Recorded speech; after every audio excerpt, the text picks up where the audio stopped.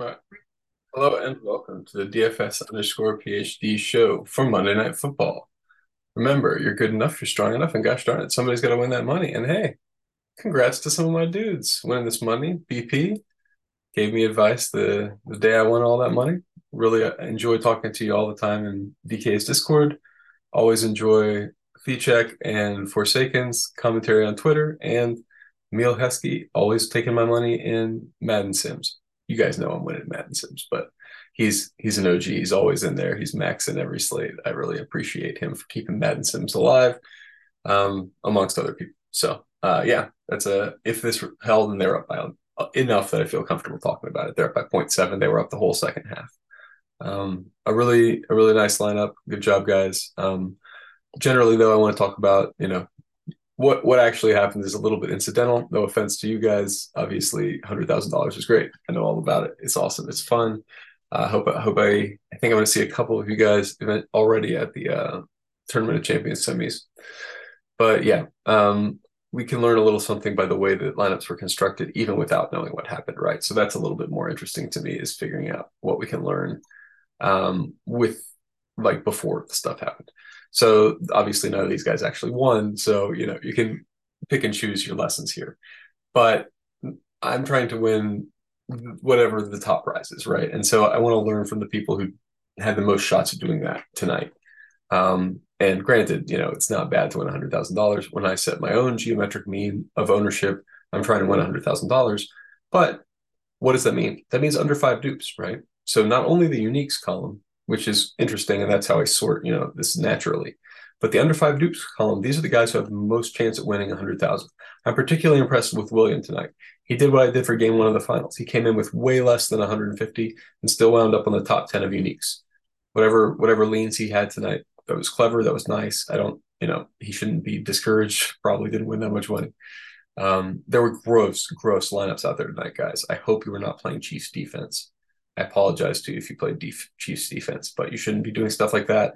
You definitely shouldn't be playing Chiefs defense, Travis Kelce captain, and leaving no salary on the table tonight. That was definitely going to be terrible. I can't believe Rashee Rice is in a lineup that was duped that much. Something must have gotten out. But yeah, things went pretty well for us. Would have gone so much better if Tyler Conklin had caught that very first touchdown. I mean, eventually it goes to Uzuma, and that's one of my better ones, but then Sky Moore doesn't do anything the whole night. It was a fun slate. It was a fun slate. I still came out. Oh yeah, I should say on my congratulations post. We also had my took down a couple saddies with lineups that were Conklin captains. So that's why I'm talking about Conklin. One of them had Pacheco and McKinnon, so I was kind of hoping McKinnon would break one on that last drive for this lineup, but it wasn't that close. This is the lineup that actually kind of had a shot. If we could have had Brees maybe get all the way to the end zone on that one, Conklin catches touchdown. I think this is the optimal. But, who cares? It was a good night overall. We're up on a slate of showdown. Some friends won 100,000. Can't complain. I got some ideas for tomorrow, so I'll just give you these ideas right away. First of all, I think there is value, and the value comes from people misprojecting the running backs here or being overconfident in the roles they're playing, despite Matt Brieda being Matt Brieda and Kenneth Walker being Kenneth Walker. They're both fine, but they also both have adequate and potentially kind of explosive replacements. So that's what I'm trying to capture here. I'm not going to settle on my lineups right now. I'm building some out over here just to see what the optimizer thinks, but I'm just going to get its opinion and then tell you mine. So I think you should leave at least 1,500 on the table if you're trying to win $100,000 tomorrow. I don't think you have to leave more than 4,000. I think that's getting too cute. 3,000 is probably fine. We'll see. It looks like I'm able to build out I still want to be able to populate 5,000 lineups. So it might be able to go to 3,000 and not be too constrained. I want one Giants running back and one, well, not, I want one. At max one Giants running back, max one Seattle running back. I think these guys vulture each other. I don't think there's any way both Charbonnet and Bright and Kenneth Walker get there, or Brieda and Brightwell get there. One or the other of them falls in the end zone more often. And if they both do, neither one of them is optimal. So who cares? That's not the case we're looking to model. So that's what I always do here with my projections for running backs And sometimes with wide receivers, I haven't done it here with wide receivers yet because I don't know what these wide receiver rooms are like right now. And it was a really weird week last week for the Giants if you were watching the game because Wan'Dale Robinson like only ran like 4 routes and had 4 catches or something. It was the weirdest thing ever. And so how do you project that? Obviously, they like throwing to him. He can get open, but he's not on the field. He was recovering from injury. You've got Jackson, Smith, and Jaiba here. If you've got to lean one way or another on him coming back, he's probably underpriced. He's probably underprojected here. Maybe that's another stand I'll make here. Yeah. I think he's talented, but what was his route share, right? That's what we want to do at this time. We want to look at wide receivers. Jackson, Smith, and Jaiba. Only, I don't know how to pronounce names, 44%. Jake Bobo, 40%. Yeah, Jake Bobo. I think that's where we got to be. Because he's getting this. What happened there? Why was Jake Bobo getting snaps? We got a note on that?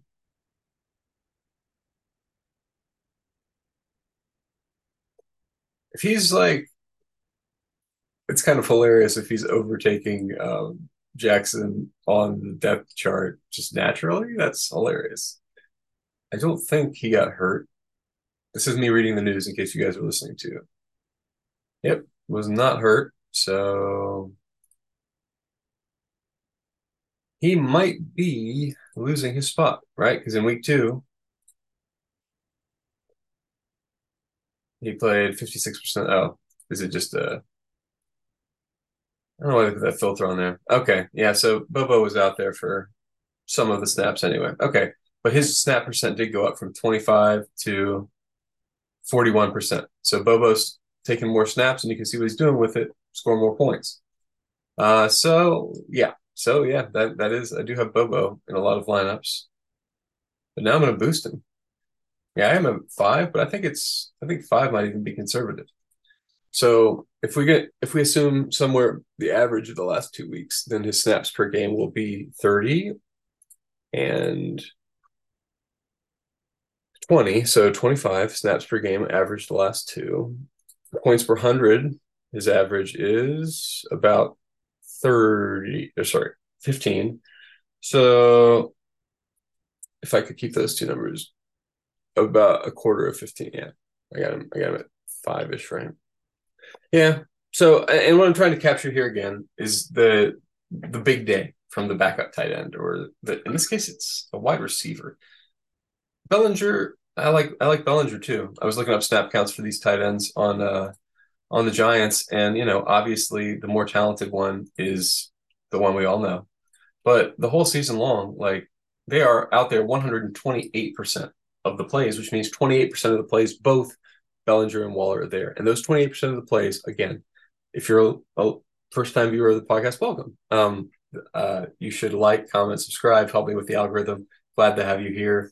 It's ridiculous how many people are listening to me now, but I like to talk about game theory, and it's so cool. Like when I was in college at MIT, there was just like this didn't exist. You could just talk, like you could do pick'em leagues and like Survivor and stuff, and that's okay. Honestly, I don't really enjoy it that much. So I'm glad this exists and we can have really real fun and look at numbers like this and see that, okay, he's out there. Bellinger's out there. Eventually, Daniel Jones is going to understand he can't just keep peppering Waller with targets. It's not working out.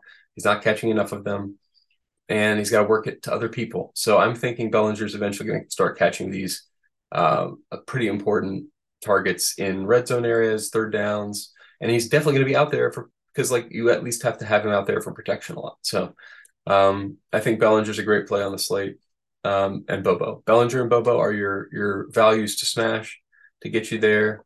And then probably, let's see, where's our captain leverage, just to check what the optimizer thinks.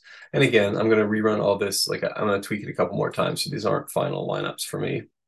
Like for whatever reason, it's put 0.1% Charbonnet in the pool. And it's like, okay. I mean, maybe that's the captain pool percentages. Okay. That's more reasonable. Yeah, that's fine. I'm really forcing that in there. Right. So for captain, then my highest leverages, are the running backs. I think Brightwell, Brieda, Charbonnet. Nobody's going to take those risks. And I mean, everybody's on Walker, so you can be on him too if you want. But yeah, Daniel Jones and Geno are reasonable highest owned captains.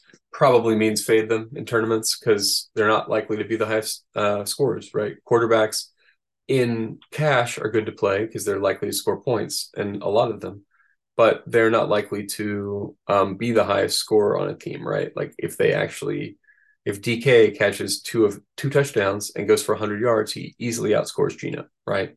No matter if Geno runs for 100 yards or not. And I don't think Geno is expected to run for 100 yards. I've got a lot of, I think a few more of these guys I've projected a little higher. Colby Parkinson.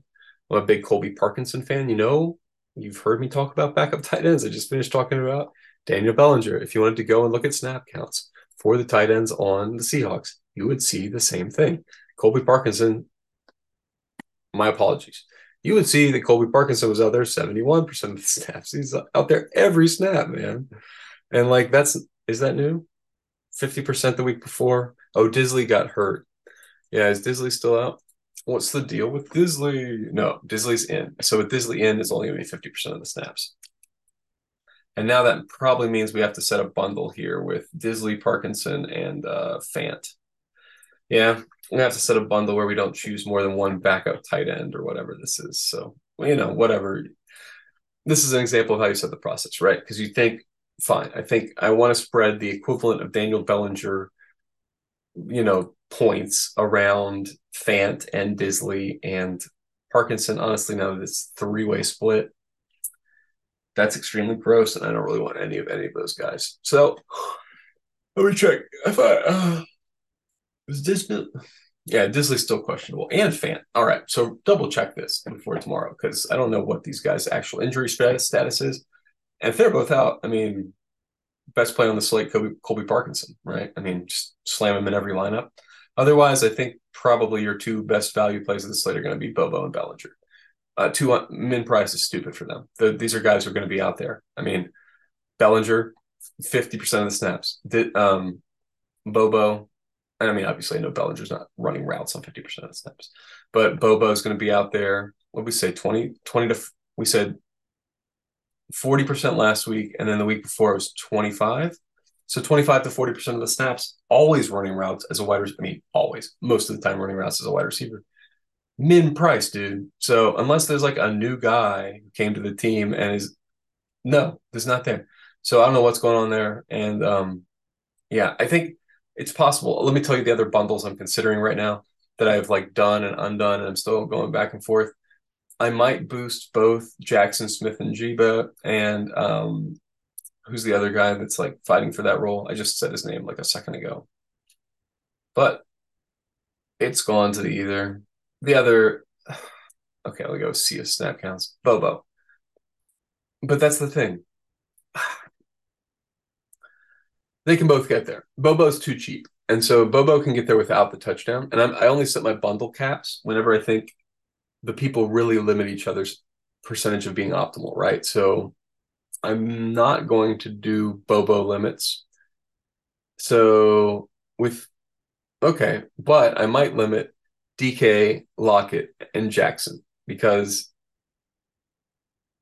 no, Jackson and Bobo are fighting for the same spot, and DK and Lockett are separate. And maybe a reasonable pairing is to choose one of Metcalf or Lockett and to boost them both by about 4 or something. That might be reasonable.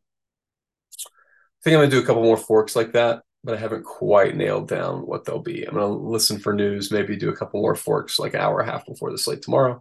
I'll let you know. I'll post it in the thread if I do any more rules. But otherwise, that's basically it. You know what to do for showdowns. You play a lot of the quarterbacks. You play a lot of the pass catchers. And then you get different. You figure out what do you think those fun pieces are going to be, and then you hope they catch the random pass. And yeah, that's how you should be looking at this too. With each player, do you like your leverage, right? So do you like being under the field on Daniel Jones, quarterback, captain? Yes. Do you like being because of the reasons we explained earlier about quarterbacks probably not being the high scoring captain? Same thing with Geno, although with Geno, he has a little bit more ground potential, so maybe more possible to run him out there and expect him to be the actual high scoring person than with Daniel. But either way, don't get to either one of those is fine with me. And then all the guys any one of these guys score a touchdown. This is like all the touchdown scores, right? Waller, Brightwell, Charbonnet, Metcalf, Walker, Brieda, which if one of these lineups will be ahead, right? Because they'll have that touchdown score. Um, and that's the basic idea. Like tonight, winning lineup had to have all the touchdown scores, right? That's basically what it wound up being. So yeah, I think that's basically it for tomorrow. That's all I got for now. So let's just say again, it's important to be in a positive mindset. I'll link to the tape afterwards, but you need to pay attention and like don't set lineups, in a rush. Don't set lineups from a place like you're on tilt from last night or whatever. You have to let last night go. You have to allow the new day to come. Be in a happy place. And remember, you're good enough. You're strong enough. And gosh darn it, somebody does have to win that money. And sometimes it's us and our buds.